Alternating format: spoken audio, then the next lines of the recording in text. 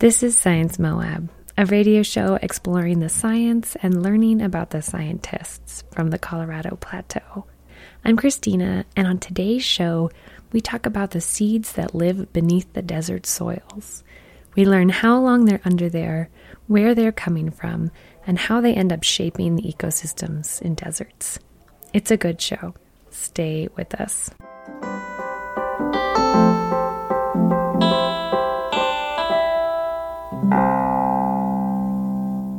I went out to my field site. There was nothing, right? So it's a dry summer. There's no plants there. And then I came back in the spring, and it was just this burst of yellow and pink and red, and it smelled like honey, and it was just glorious. And I was thinking, where did you guys come from?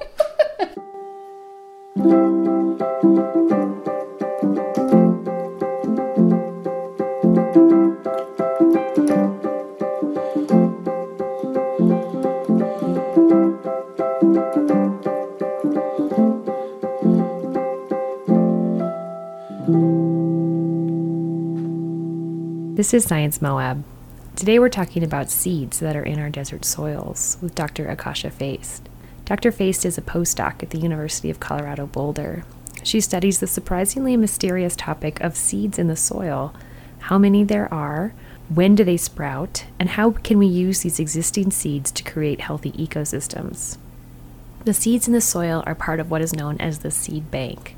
We begin our interview with Dr. Feist telling us just what the seed bank is. So when people hear seed bank, it brings up kind of two separate avenues. One avenue with seed bank is they think of this area, this building that people store seeds and they keep them there. And with climate change, maybe over time we'll be able to take those seeds from the seed bank and put them out. So that's one avenue of seed bank. The soil seed bank is where my research is focused on. And what the soil seed bank is, it's kind of similar to that building where it's the reserve of seeds below ground. Say like you had a crop of 10 different species and they all made it to seed, and then they dropped those seeds and then they stayed below ground. The next year, 5 of those species come up, you still have 10 species below ground waiting. And so in dryland systems, just for an example, seed banks can be really important because we have such variable climate. So if you have a really wet year, those seeds that are waiting below ground, they're viable seeds, they maybe take advantage of that wet year, and they can then sprout up. I often use it as kind of a picture into the history of what was once there, and then it's the potential future of what can be. That's what I think of with the soil seed bank. I know it's going to vary from system to system to system, but what kind of plants are usually in a seed bank? Yeah, that's a good question. So it varies by system, kind of what's been there above ground, what's that vegetation that was able to drop the seeds.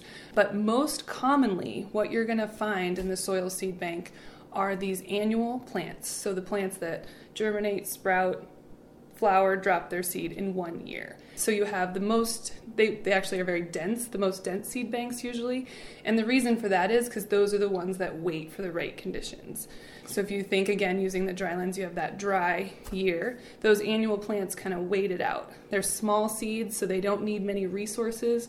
They don't need water or energy just to stay in that dormant state. And then they get that big green year, they come up. Actually, sometimes in dryland systems, annual plants are invasive species. So if you think of mullein is one, that's one they say that can live in the seed bank for 200 years. Wow. Yeah, and it has tons and tons of tiny little seeds.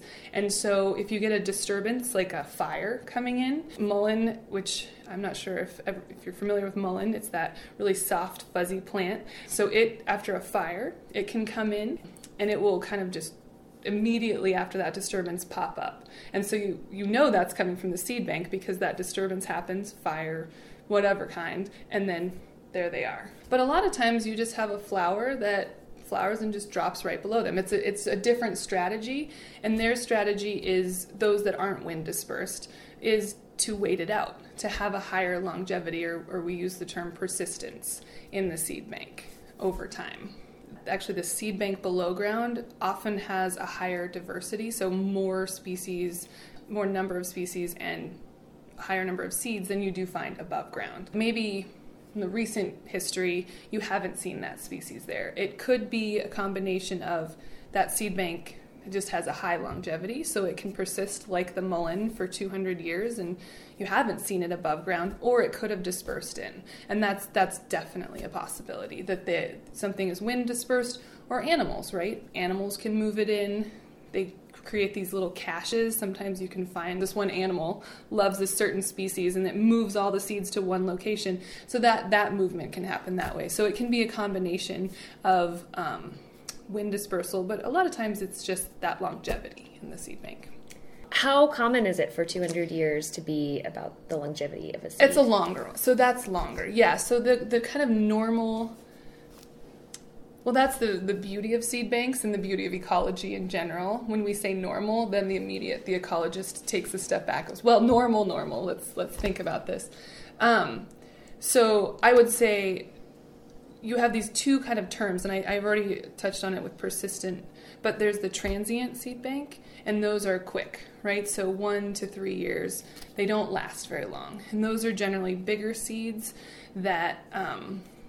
take more resources to maintain, and they generally bigger seeds. And there's just oftentimes a grass seed, not always, but grass seeds often are those transient seeds. And then you have the most persistent, which is 200 years. So that's definitely on the high scale. But it's not uncommon, 10 years, 15, 20. I actually did work in California in vernal pools, which are temporary wetlands, and they have a very, very dense seed bank. And they're kind of follow that model where these temporary wetlands are very attuned to precipitation. So they need those conditions. They need it to be wet. And so if they don't get it, the seed banks just stay below. And they're like, I'm just going to wait this out. We actually did a study that we found there was a railroad track that got removed, and so they just kind of cleared out the railroad track. It's been there for about 40 years, and just tons of species just popped right up. And that for sure was not immediate dispersal. That was directly from the seed bank. So in that system, 40 years is nothing to them. So I think it kind of varies system to system and species to species. If you have a really stable system that maybe gets rain every year at the same time, you might have a more transient seed bank. Generally, it's those really dynamic systems that rely on waiting it out until their proper conditions come in. How do seeds get buried underground? Well, so one example, and this is using these vernal pools. So these vernal pools are in clay-dominated soil, so it's kind of this shrink and swell. So you get these cracks. And so the seeds are tiny and they fall on the surface, and then these cracks open and swell, and the seeds fall into the cracks. That gives them that contact. In forested systems, you actually can find a number of seeds in that litter layer. So they can be in that litter layer. And then over time, again, with the shrinking and swelling, or maybe an animal disturbance happens, floods move, erosion, sedimentation. It's that dynamic process that moves them around. And sometimes, if you think about it, you just have a small seed, it's going to find its way. It's really small. What is protecting the seed? So there's the seed coat surrounding the seed. And it's, if you think about, like I mentioned, there's that seed bank. Let's say Norway or Colorado has a seed bank, this building. You want to keep the seeds in a dry and cool environment. And so they have everything they need, and that seed coat protects them from the environment, right? So if you think about under the soil, they could be getting tossed around, they could fall into the cracks. They need that little coat to really help them. And actually that's something that's interesting too, is why seeds germinate. Like what's the catalyst that makes them germinate? A lot of seeds need scarification to actually help seeds germinate. So scarification, so when us humans are trying to go do a restoration project and we have all these seeds, there's something as simple as using sandpaper, so just roughing up the seed coat, kind of loosening it up. I've used hydrogen peroxide to break down the seed coat. So that's our active restoration side. But sometimes that wetting and drying can actually, that decomposition of the seed coat is all it takes. So it just takes a little breakdown of the seed coat over time, and that's where the water, the wet and the dry, or the movement of the shrinking and swelling of the clays can kind of create that, what we're simulating with the sandpaper scarification. And why does the seed coat need to be broken down? Is it just so then whatever is in it can germinate out of it? Yeah. So if you think about that seed coat, like you want that little cotyledon, those first 2 baby leaves to push out through, they can be pretty small, right? So if they have less effort to push through, if that seed coat that has been their haven has helped them, well then if you kind of break that down, then that's their cue, like, I got it. Okay, we can do this. And then they can then put those 2 leaves, first baby cotyledons out, and then from there they can hopefully germinate and establish. You've mentioned it a little bit, but can you talk more about what the plants or what the seeds are waiting for? Yeah. So what are the seeds waiting for? The seeds are waiting for the primo condition. One example, and it's actually happening right now in the middle of March in just east of San Diego, there's a super bloom happening. So I think that we should all go and see it because it's going to be amazing. But what a super bloom is when you have these dryland systems that maybe you see 1 or 2 plants kind of hanging out most of the time. So think about Death Valley or the Atacama Desert. Most of the time you don't see much above ground. You just see there's that one plant. Oh, that's cute. Super bloom happens where you get wet conditions and kind of prolonged wet conditions, and then those seeds from the seed bank just say, this is what we've been waiting for, and they have had enough moisture, so they've had enough, and then they've been in there long enough that potentially if they have a rough seed coat, they may need that.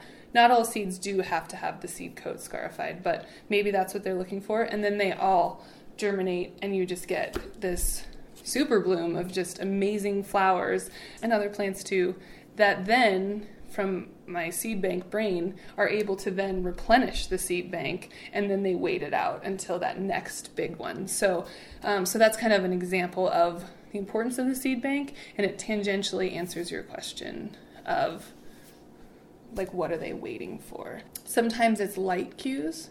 So you want a spring germination. That's what you're waiting for. So they wait for light cues. Sometimes it's growing degree days, so it's temperature. So take for a specific species, when there is the right conditions, do we have any idea of how many of those seeds that are possible that could germinate actually do?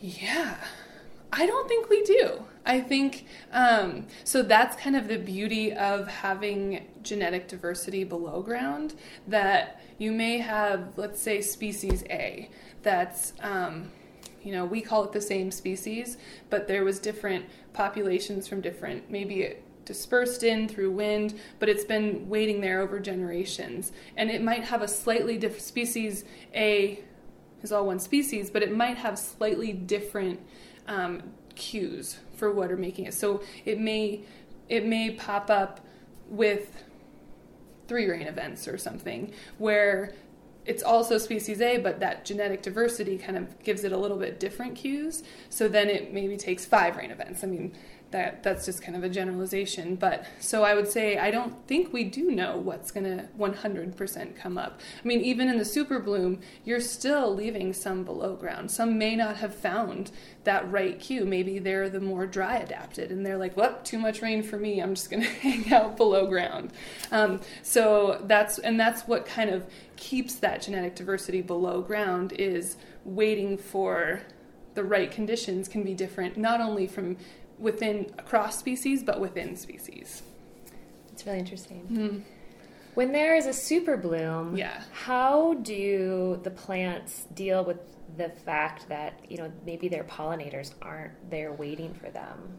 That is a very, very good question. And one that is getting a lot of attention right now is the timing of pollination too. If we get different we get an early rain and maybe the pollinators are set on a different cycle, maybe one's photo, like daylight, and one's temperature, you may get this mismatch. And so some species maybe are wind pollinated, so then they're good to go.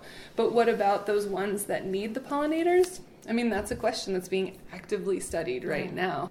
So you were talking about environmental cues. Mm-hmm. How do the expected changes in climate, or how are they thought to maybe interact with the seed bank? So climate, as we all know, has varying degrees. And so with the seed of impact, so with the seed bank, if they do have specific requirements that maybe they need a certain amount of moisture, and they don't get it, you may lose, the longevity may not be enough, so you may lose viability from a certain species if they can only wait so long, right? So we talked about the one that lasted 200 years. I just like that one because it's just neat, right? So it's ready to go 200 years. Not all species can wait 200 years. And so some grass species can build a seed bank. So an example is Indian ricegrass. So they do have seeds below in the seed bank. And I don't know their exact longevity, but it's not as long. It's not 200 years by any means. So if there's a number of dry years, and it's so dry that you're not getting the grasses themselves to even produce seed, and the seed bank is getting depleted over time because of the longevity, you could really deplete the seed bank over time. The seed banks in our area, what do you think the proportion of native to non-native species are? Any guesses? Yeah. So one thing that happens when you have a disturbance, so fire or some sort of maybe off-road vehicle traffic or a disturbance, that often is an invitation for invasives. So you get, because these are often disturbance adapted species, right?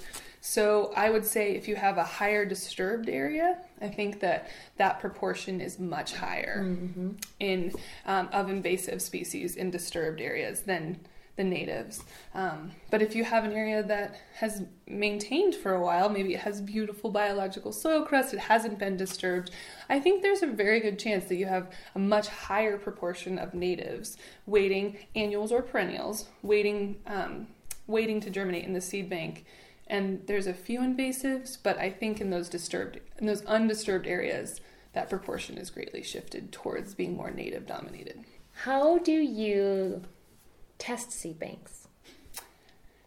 The age-old question. So this is, as a lot of us scientists, the methods are really important. How do you test this?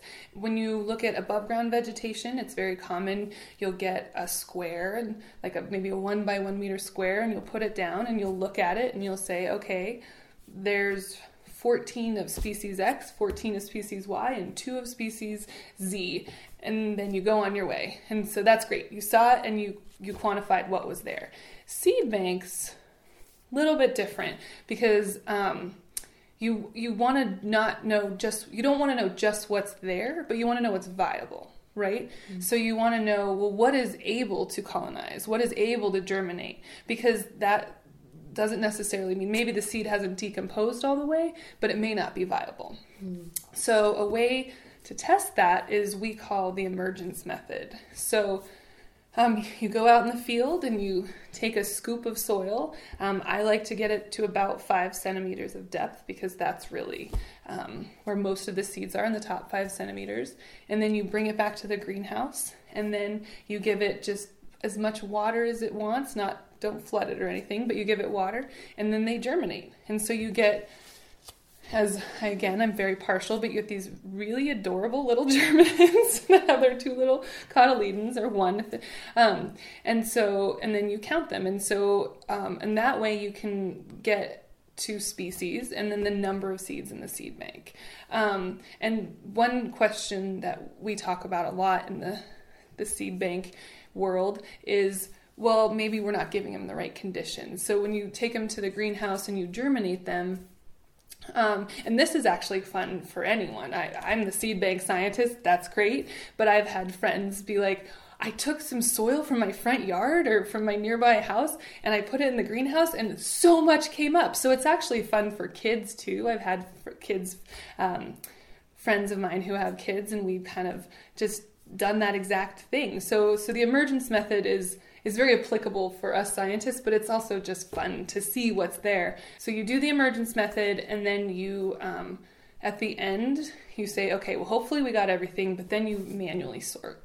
And then you look and you kind of, with your little spoon or knife or whatever, you sort through a chunk of the soil to make sure there's no seeds left. And it's pretty impressive how many seeds you can get out through emergence method. And we get pretty creative in giving them the right amount of water and the right amount of light and dark. And so, yeah. And sometimes you have to stratify them, meaning you have to keep them in the cold and dark for a while. So there's a lot of different methods, but really sometimes it's as simple as grabbing the dirt, putting it in the greenhouse and watching it grow. And again, I already said this, but it's so fun for kids too, because they can say, but that's our backyard and there was nothing there and look what was in there.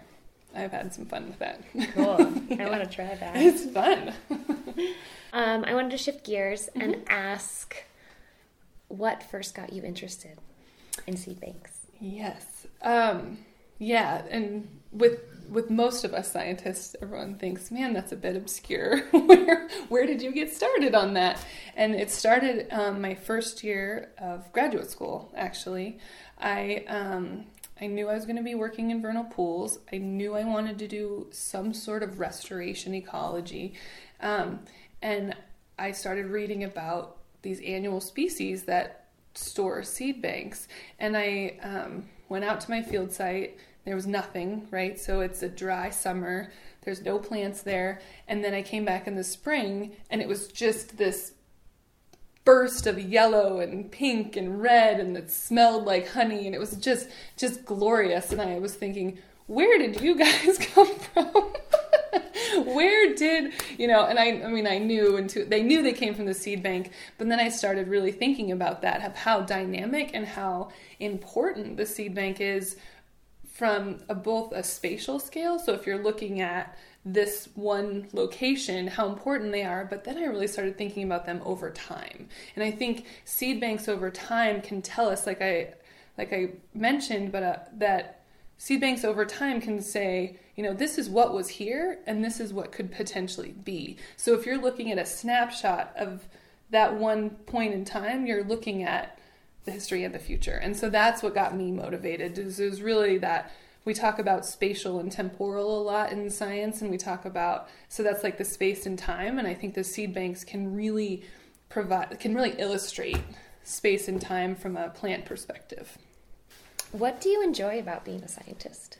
I enjoy being a scientist, and I think many of us will answer this, is getting to ask questions and finding an answer.